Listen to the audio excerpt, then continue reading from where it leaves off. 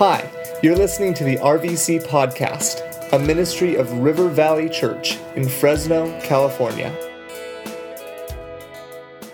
So this morning, we're in Psalm 13. So find your way kind of around the middle of the Bible. You'll see Psalms, and then you go either right or left. Look for Psalm 13. Psalm 13 this morning. We're in a series called Songs of the Saints. The middle of your Bible, the book of Psalms, was really the hymn book for the nation of Israel. This is the songs that, all the Psalms that you read, Psalm 1 to 150, each and every one of them actually had music that accompanied those words. And they are songs of lament, they're songs of praise, they're songs of this morning, this God, where are you? And really just declaring not only the experience mostly written by King David, but all of it driving people back to this understanding that, man, I'm looking to God by faith. I'm going to trust in God no matter what. And so we're going to be looking at different Psalms throughout this series, throughout the summer, I should say. So Psalm 13, if you're there with me, is 6 verses, and let's read together this morning. This is a psalm of King David. And here's what he says: "How long, O Lord, will you forget me forever? How long will you hide your face from me? How long must I take counsel in my soul and have sorrow in my heart all the day? How long shall my enemy be exalted over me? Consider and answer me, O Lord my God. Light up my eyes, lest I sleep the sleep of death. Lest my enemies say, I have prevailed over him. Lest my foes rejoice because I am shaken. But I have trusted in your steadfast love. My heart shall rejoice in your salvation. I will sing to the Lord because he has dealt bountifully with me." So this is a psalm of King David. And we really get to go on a journey with King David that we all know too well. Kind of like, hey, God, where are you? Show of hands. Have you ever had that kind of moment in your life? You just feel like, God, where are you at in this situation? And that's really David's kind of scenario right now. It's a cry, it's a lament of an afflicted person who's on kind of the verge of despair. You can hear it in the emotional response that he has as he's crying out to God. So David's the author. Here's kind of the backstory of what's going on in his life. So David had been anointed as the next king, but it was a decade later that he actually saw that fulfilled, that he actually became the king of Israel. Saul, who was the first king of Israel, was the king. Saul was in complete rebellion to God at this time, and Saul was actually using his army to actually hunt down Israel's greatest warrior, King David. And so David is literally running for his life with a band of broken people who also, knew that David was going to be the next king. But again, they had this entire army that was after him. And he can hang on for a while like you and I can in life situations, right? Like, okay, I'm going to trust God. I'm going to continue to press on. And then just time and more time and more time, it gets you to that spot where you're just like, Lord, how long? How long am I going to have to wait for you to move? 1 Samuel, the book of 1 Samuel, tracks the story. And again, David trusted God. In fact, he trusted God so much that he had 2 opportunities to kill Saul. Both times, godly people told him, dude, here's your moment. Take that knife and just dig it right now in that guy's skull. That's a little graphic. Sorry about that. And each time David said, I will not touch the Lord's anointed. He's like, God is going to take care of Saul. I'm not going to be the one to intervene. It's a great position to be in. And yet, it just continued to go on. And so David's at this moment where he cries out to God, God, how long? Because it just takes its toll on us, doesn't it, right? Questions arise in our hearts, like David had questions, like, do you hide your face from me? Have you abandoned me? The disciples with Jesus, when they were on the boat, Jesus was asleep at the front of the boat, and a big storm had whipped up. And the disciples in the Gospel of Mark went to Jesus and woke him up and said, Lord, do you not care that we are perishing? That's an interesting prayer to pray. It's like, we need your help, but it feels like you're indifferent, like you actually don't care. And that's really where David is at. He's got these questions arise. In those kinds of moments, what we need is a new perspective. We need a verse 5 and 6 perspective, the lens of faith, where we look at life and life circumstances, but that's not where David's at. David goes from discouragement and despair In the end, trust, encouragement, and even singing out with joy. That's what faith is. That's what it means to actually trust God, even when circumstances say that's actually not a good decision to trust God. That faith, what we see in this passage, it weights him down. It's like the anchor in his life when thoughts, negative thoughts just begin to sort of blow in and out of his life and kind of just threaten to blow him away.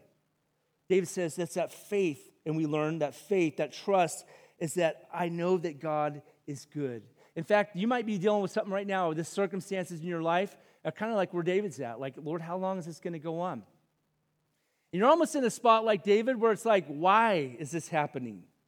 And how long is it going to go on? And is there any great purpose in this?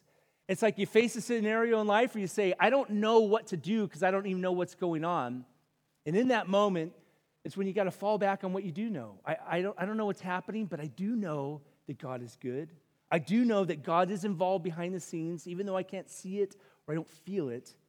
I'm just going to trust in God. And see, that's where David got to. It's where we need to get to. So we see this journey from despair and discouragement to joyfully proclaiming God's love and goodness for him. So if you walk through this journey with us, it really just goes verse 1 and 2, verse 3 and 4, and verse 5 and 6. And first, what I want you to note with me is that David just affirms reality. David looks around in despair at his life. He has a major problem. David's discouraged by looking around at his circumstances. It feels like God is absent. He uses even language that would even seem like, man, God, like hook this guy up. It seems pretty desperate situation for him. He feels like God is absent, God is indifferent.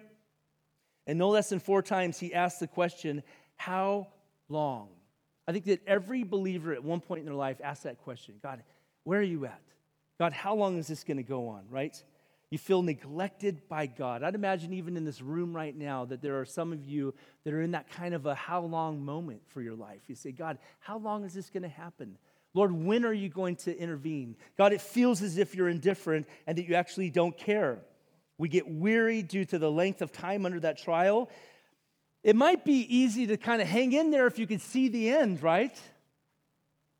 But you see no end in sight. David's like, Lord, I don't know how long I can hang on. It isn't, by the way, faith to ignore reality. You know what I mean? You ever meet somebody and they're just like, they got like crap happening in their life. You know what I mean? I forgot our young people are with us this morning. They have some messed up things in their life. And it's like, how you doing? Oh, I'm blessed, brother. I'm like, dude, stop lying. Like, it's not good. Trusting God, but acknowledging reality. It's not a lack of faith to acknowledge, like, bad stuff is happening. You know what I mean? What's the movie Search for the Holy Grail or Monty Python, right? And he gets his leg chopped off. He's like, come back here. I'll bite you. You know what I mean? It's like, it's just a flesh wound. It's like, no, you lost all your limbs, bud. Life's bad. He vents his sorrows, his troubles before the throne of God. I love that. And yet, to him, God seems indifferent. When David says, have you forgotten about me? Have you hidden your face? It's really David saying that I feel abandoned by you. I don't feel like you're involved in this moment in my life, and this is a critical moment for you to be involved. He's alone in his thoughts. He says his heart is filled with sorrow. And for David, it looks like the enemy has the upper hand, and the enemy is winning. David looks around. He tells God what he feels. And I love this song because it gives you and I permission to actually express to God realities. You know what I mean? You ever feel like that within the church community that you and I are supposed to live out verse 5 and 6 without ever experiencing verse 1 through 4? Where you've got to feel the pain of life in order for you to feel rescue from that scenario and that situation. David says he takes counsel in his own soul. By the way, that's part of the reason why David stays in a state of despair. The more I think about my problems, the more you muse over your problems and the situations that you have right? And you don't take it to the Lord, you just talk and you vent and you complain, it just kind of gets you stuck in that spot. And David doesn't stay in that spot where he's stuck. I find that when I take it to the Lord, like David had a desperate prayer in verse 3 through 4, is that you feel release. And you meet people who actually have, like that moment. You know what I mean? God, I need you to come through. And then they feel peace, and you're like, but God hasn't come through. You know what I mean? I think that's what Paul describes when he says, there's a peace that passes understanding in our lives. It goes around understanding because God's presence is there. So David prays, right? But again, we can share, God, this is what's going on in my heart. We have this encouraging, kind of moment from David in verse 1 and 2. We could pour out our hurting hearts to the lover of our souls. We don't have to pretend. What we find is we have a Savior that loves us and that welcomes us into his arms as we actually share, Lord, this is what I feel like is going on. David tells us in Psalm 62, verse 8, "O my people, trust in him at all times. Pour out your heart to him, for God is our what? Our refuge. God is our refuge. God is a refuge for you and I to go to." It's interesting. We know based on, what God's word says, James chapter 1, right? Let the testing of your faith, right, produce perseverance. And, we know that God uses trials in our life to help us to mature, also to kind of purify our lives. But what James tells us is a trial from God. James also uses the very same word, and it's a temptation from Satan. And what God uses to help you grow and mature, right? How long? This time under pressure in your life. The enemy will come in and he'll use it as a temptation to actually wreck your faith and actually begin to chip away at your trust in the Lord. And David feels like it's working. Those negative feelings can take over. And when you're in that moment where your life is being directed by how you feel about life, that's a very bad place to be as a Christian who's called to actually walk by faith and not by sight. Again, we experience the pain. We have to be cautious. You've got to look around at your reality, right? You've got to experience it. If you don't walk through the pain of a situation, by the way, you can't really fully understand and express forgiveness for somebody else who's wounded you. If you've walked through the pain of a divorce or loss or illness, you've got to grieve that experience, right? That's being a human being.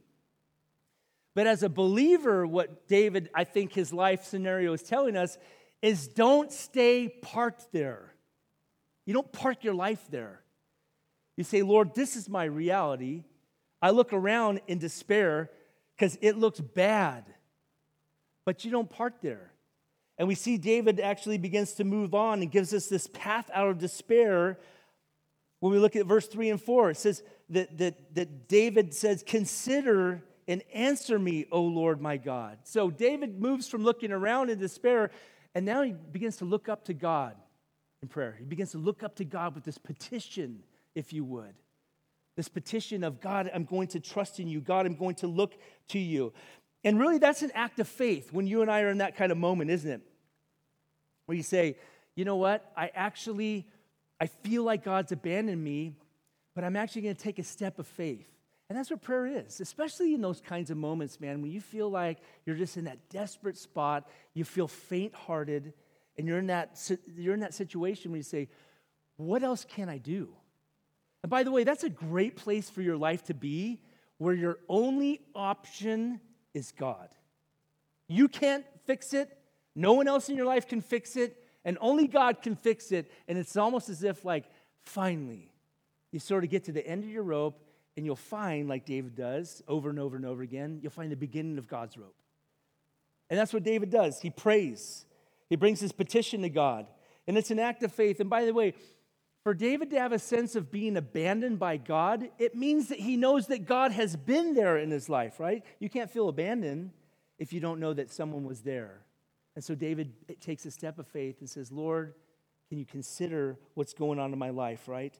Consider me, Lord. I want to draw your attention to the situation. And by the way, it's not as if God's like, whoa, man, So sorry about that. I had a bunch of stuff happen in the Middle East and kind of busy. Okay, tell me again what's going on in your life. You ever feel like that with God? God already knows. He already knows everything about your life. Jesus tells us that he knows the number of hairs on your head, has them numbered. And he's subtracting, guys, as you sort of move on. He's subtracting. And then maybe he's adding some, like in different parts of your body. But right here is where it's all going away. God already knows, and God gives us permission to come to his throne. Hebrews tells us, right? So let us come boldly to the throne of our gracious God, that we will receive his mercy, we will find grace to help us when we need it the most. So God gives us permission to come. And I love what David says. He says, I'm asking you to intervene. And he essentially says, when he says, enlighten my eyes, he's saying, God, I need you to revive me. I need you to give me a revived heart. That sequence of words, like, enlighten my eyes. Jonathan, King Saul's son, who was the best friend of King David, they were just knit together, best friends. And Saul had made some stupid rash vow saying, like, if anybody has anything to eat today, before Saul is avenged of his enemies, they will be cursed by God. Well, Jonathan didn't hear his dumb dad say that. Everybody's like going, dude, when are we going to take a break and get some food? And everyone's scared because Saul made this, vow. And so Jonathan, he walks by and he sees that, or in the trees, there's this honeycomb. You know what I mean? So he's not vegan. So he goes and dips his back of his spear. You can't eat honey if you're vegan, just to let you know. And he dips it. He tastes the honey. And his eyes were revived. And he looked at actually one of the soldiers and says, look how my eyes have been enlightened. Like he's fresh. He actually has revived eyes. Paul uses a similar phrase when he says in Ephesians chapter 1, when he prays for the church, he says that prays that the eyes of the eyes of our hearts would be enlightened, that you and I might know the hope of God's calling, the glorious inheritance that we are to Jesus, his saints. So it's like there's those moments in our life when we're walking through verse 1 and 2, and we're even in verse 3 and 4, crying out to God, seeing no relief, looks like the enemy is going to be rejoicing over you because you're defeated. It's in those moments where we have like a clouded vision, you know what I mean? Where we've sort of stopped seeing life through the lenses of faith. We allow feelings to begin to dictate how we operate, navigate throughout life. And David says, God, I got a clouded vision. I need you to enlighten my eyes so that I might see clearly what you are doing. God, I feel like I'm going to die soon if you don't rescue, if you don't come through, and my foes will rejoice. Let me encourage you. Bring your requests to God. Don't muse in your own heart over and over and over against the negative thoughts that are coming your way. Truthful things. It's not like David made this up and said, dude, what are you talking about? Saul's not trying to kill you. It's like, look outside the cave. Oh, there's an army trying to kill you. He says, God, I need you to intervene. And you know what happens through prayer? God actually changes circumstances. What you need God to do in your life, you might not ever be able to do throughout your entire lifetime, but God can change through prayer in 1 second with that desperate prayer. But it's not just circumstances that God changes. In fact, he doesn't change them for David. God also changes our hearts and gives us a new perspective. And that's kind of what happened in King David's life. He gets a changed heart. He gets a heart that's lifted up, and he's encouraged to see now with eyes of faith. You know, sometimes, friends, the best thing that you need is just a good time with God. Think about your prayer life. It's probably like mine. You've got things you're concerned about, right? You're praying for people that you love. You're praying for your kids. You're praying that they make good choices. You're praying that they don't make dumb choices. And that's probably what consumes all of you parents' prayers, right? Lord, help my kids not to be such dumb people and like make good choices, right? Have you ever had that moment where it's just like, and if you're a parent, you need these kinds of moments where it's just desperate. Click off social media, the house is quiet, everybody's asleep, and you can't sleep. And in that moment, you can say, Lord, before this melatonin kicks in, right, I'm gonna lay before you in my living room floor because I'm desperate. You might need to take a walk this week out, early morning, 3 a.m., before it gets too hot. You just take a walk with God. God, I'm not turning back to my car until I feel a breakthrough. Do you know what I mean? Have you had that kind of, if you've never experienced that, take a step and say, God, I'm desperate for this situation. Either you got to give me peace or you got to come through for me. But man, I'm not relenting until you actually come and I feel breakthrough and release. And that's what David does. I wonder sometimes if the prayers that you and I pray, if we really are desperate enough. You know what I mean? I don't mean like we're just like, Lord, I'll get louder if you want me to get louder. God isn't concerned with how loud you get. You don't have to, say Father God, you know what I mean, 100 times in your prayer. You should have a Father God swear jar also, you know what I mean, and fill that thing up. You have friends, anyways. When you pray with people like Father God, Lord Jesus, Father Weegis, I'm like, who's Father Weegis? I wasn't Catholic. I don't know who that is, but you know what I mean? You say, God, I'm desperate. You know what I mean? See, God's not looking for the number of words. Really, he's looking at the heart's position. And David's in a spot where it is desperate. You want God to come through. Man, do some self-eval. Do I really need God to come through? Or is this just sort of like it'd be cool if he did, but not such a big deal if he doesn't? That's what really prayer is. He says, Lord, you're my only option, and that's a great place to be.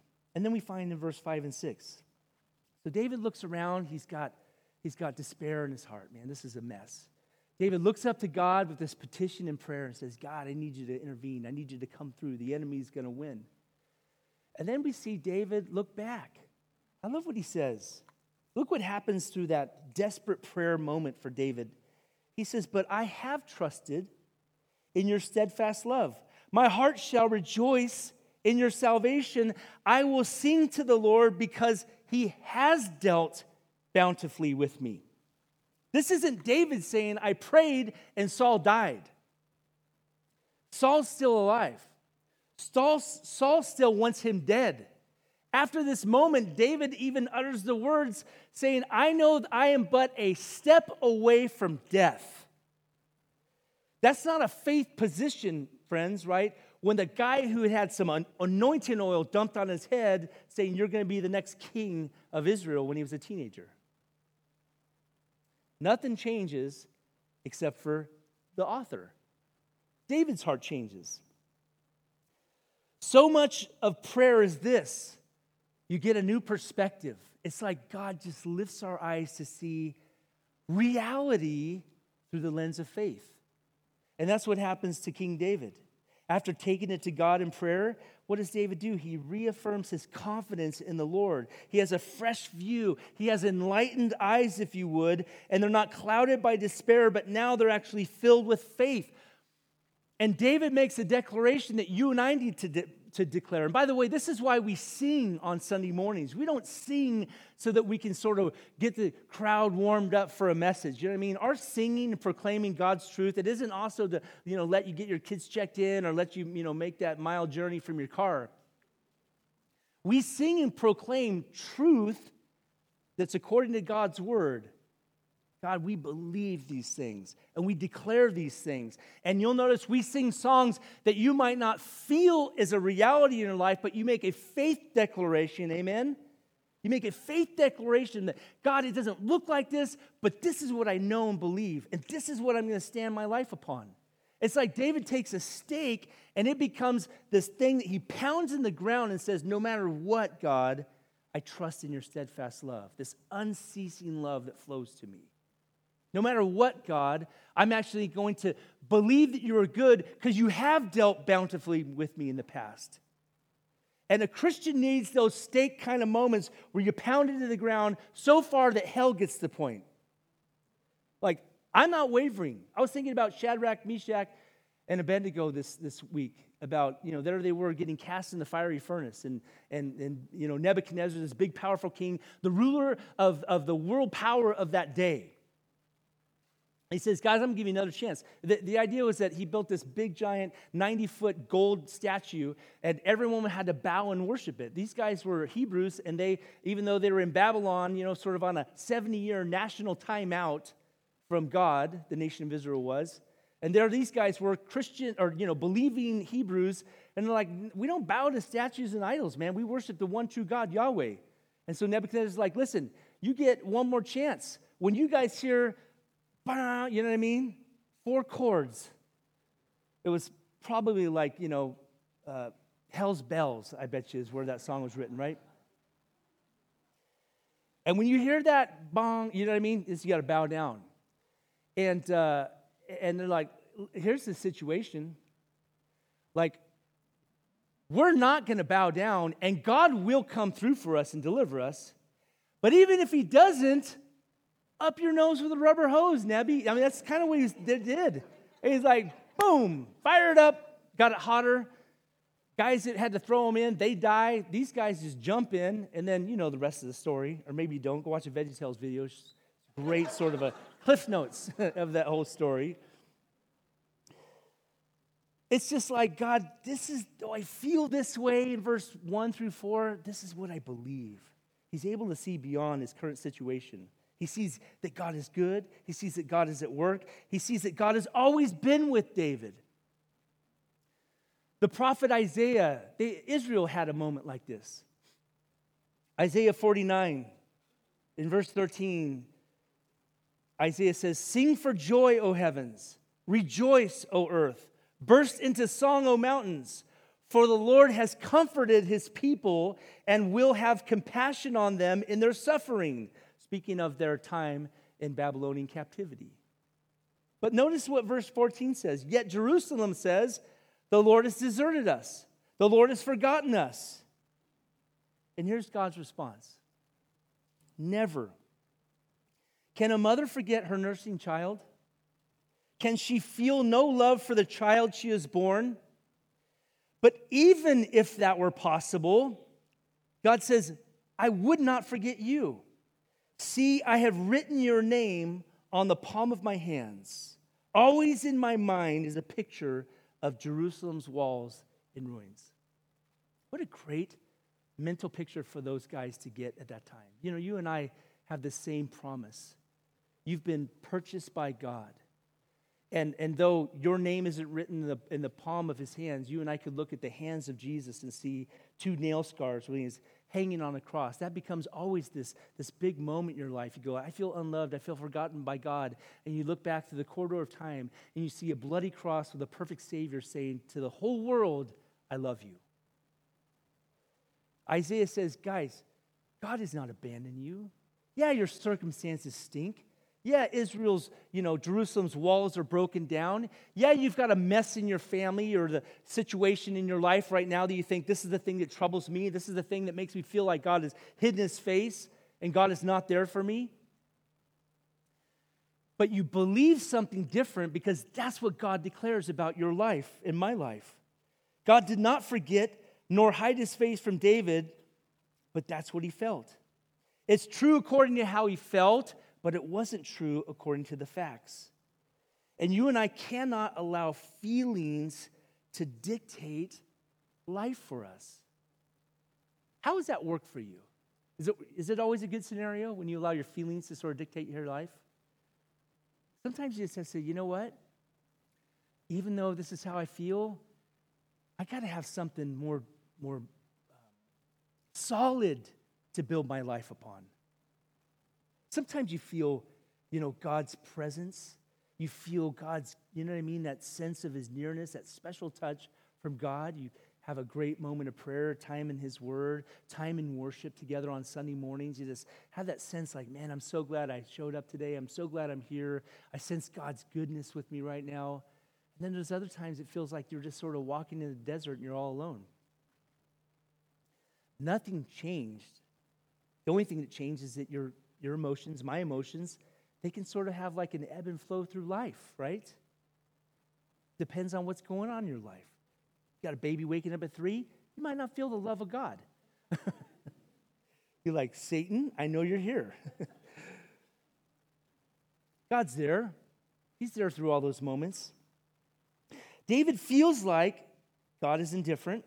He feels forgotten and abandoned. He feels alone in his own soul, and he feels that the enemy is going to prevail. But he believes God's love for him is unceasing.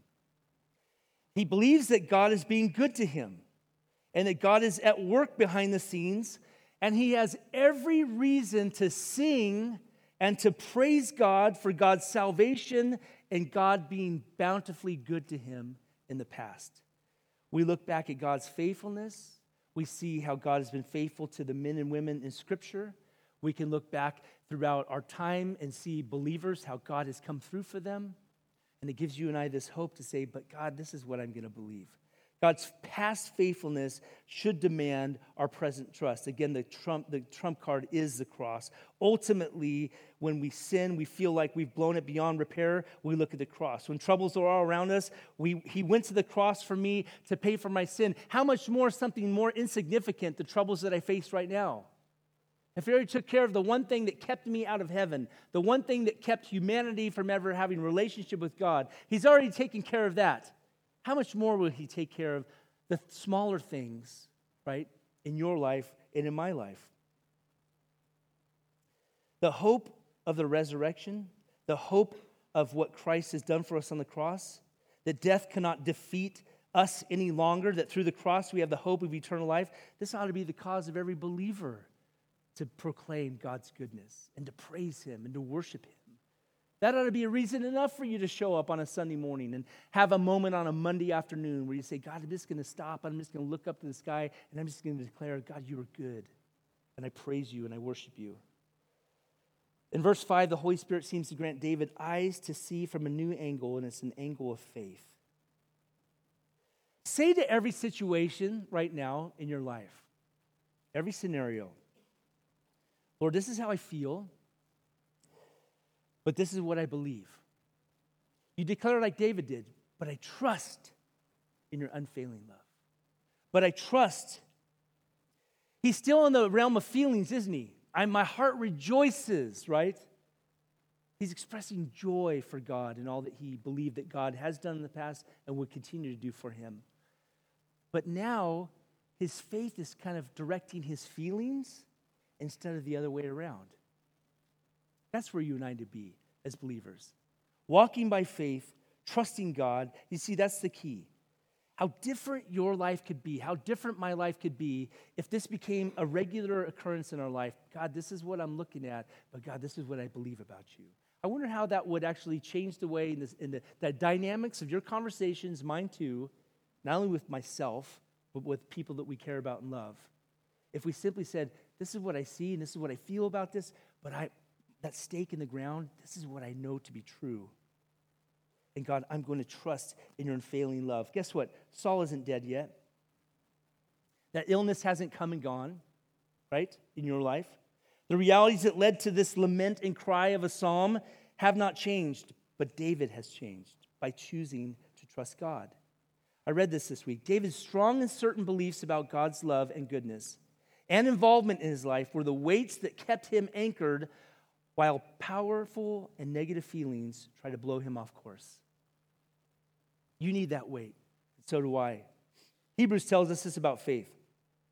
Faith is the confidence that what we hope for will actually happen. It gives us assurance about the things that we cannot see.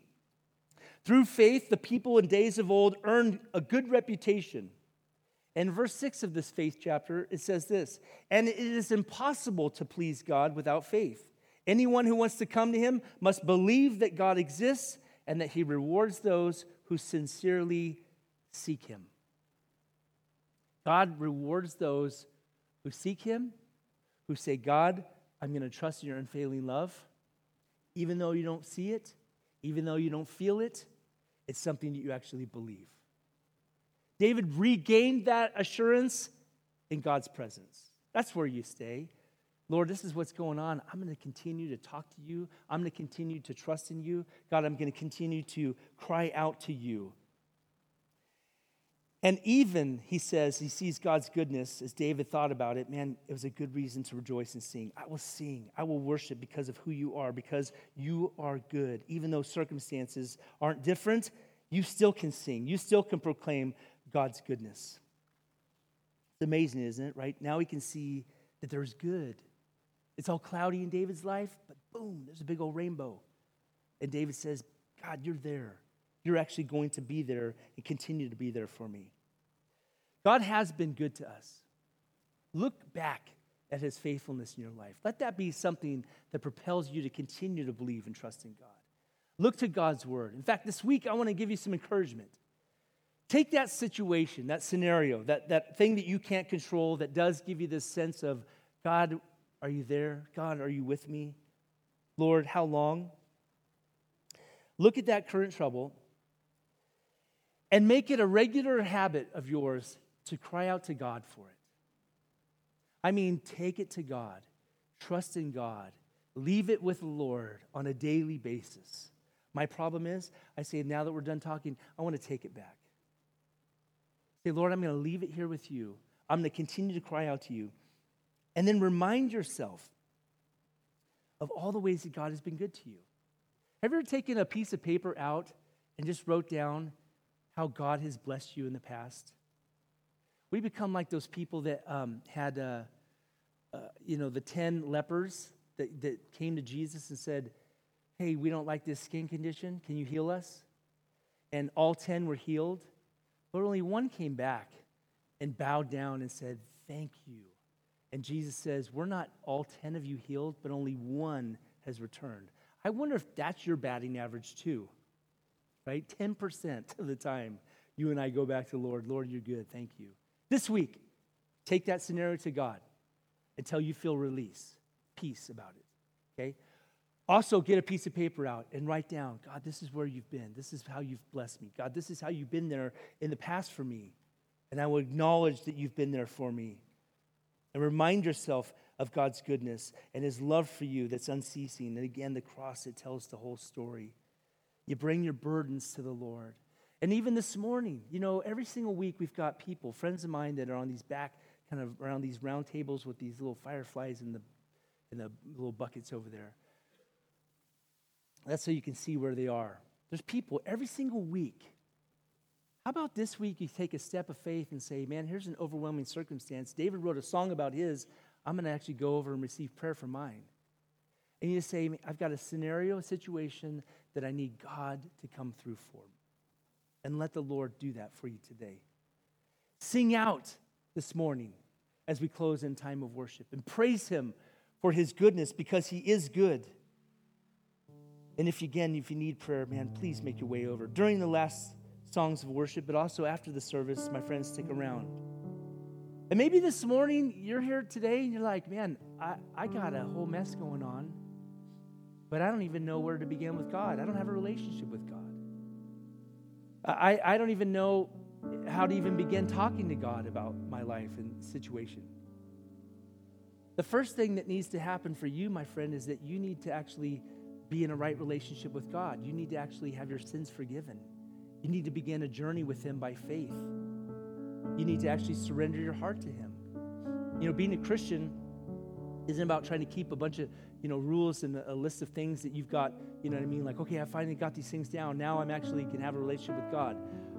That's religion. Religion is human beings' attempt to reach a holy God. The gospel is the opposite, is that human beings have no ability to reach a holy God because we've all sinned and fallen short of God's glory. Every one of us has broken God's commands. Every one of us deserves God's wrath and judgment and eternal damnation in hell. But Jesus Christ came 2,000 years ago so that you and I could actually have a relationship with him. How does that happen? Well, Jesus on the cross, he absorbed all the wrath that our sin deserved, your sin and my sin, and all the sins that have ever been committed or ever will be committed in this planet. God the Father poured out all the wrath that sin deserved on his own dear Son. And Paul tells us this exchange happened. He says, for God made him who never sinned, speaking of Jesus, to become sin for us, so that we might become the righteousness of God. Or another way of saying it, so that you and I might have the ability to be made right with God. Well, how does that happen? Well, you come to a place in your life where you admit you're a sinner. And you repent of your sin. It means that you've been going one direction, living life your way, and now you're going to do a 180 and you're going to choose to come to Jesus and ask him to come be, not only recognize you sinned and repent of that sin, but receiving Jesus Christ as Lord and Savior. This isn't about believing a certain, creed. This is about having the God of the universe coming and taking a residence in your life, living in your own heart, and helping you walk through this journey of life. And one day, when you take your last breath on this planet, having the hope that you'll have eternal life with God, not because you were religious, not because you actually tried harder, but because you have a simple faith in a perfect Savior. And maybe that's you this morning. You say, hey, Gordon, I want you to pray for me. I'm ready to surrender my heart. Would you bow with me now? Would you pray with me now? Father, thank you for your love. And Lord, thank you for your word that we read this morning, God, this lament, this cry of David. And Lord, we thank you so much for giving us the ability to see his journey. And may that be our journey, God. We feel a certain way about life or a scenario, God, but we believe something so different. We believe you're good. We believe, God, you're bringing the salvation that we need. And Lord, our hearts are anchored and weighed down with your truth as negative thoughts and feelings threaten to blow us away. Would you bless my friends, God, who are dealing with a lot? God, help them to see you in it.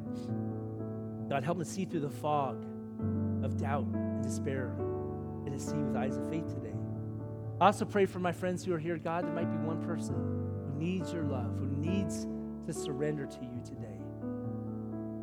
And today they're ready. You're speaking to their hearts even right now. Lord, show them how desperate they are for you, God. And Lord, how much you love them, that you would willingly take their sin upon your own self when you hung on the cross for me, for them, for the entire world. And friends, with eyes closed and heads bowed, if you're here this morning, you're saying, hey, Gordon, would you pray for me? I'm ready to surrender my heart. I want Jesus to be my Savior. I want my sins forgiven. I want to begin a relationship with God by faith today. I want to know beyond a shadow of a doubt that when I take my last breath on this planet, that I'll spend eternity with God in heaven. If that's you, I want you to lift your hand up. Put it up super high. Hold it up in place if that's you. If you're ready to make that commitment this morning. Nobody looking around right now, but you sense God is knocking on the door of your heart. You lift your hand up. Let's pray together this morning. Anybody here today? Anybody here this morning? You're ready to surrender your heart to the Lord. You lift your hand. Let's pray together this morning. And he loves each and every one of you so much. Each and every one of us. But if today you need to surrender, man, you take that step.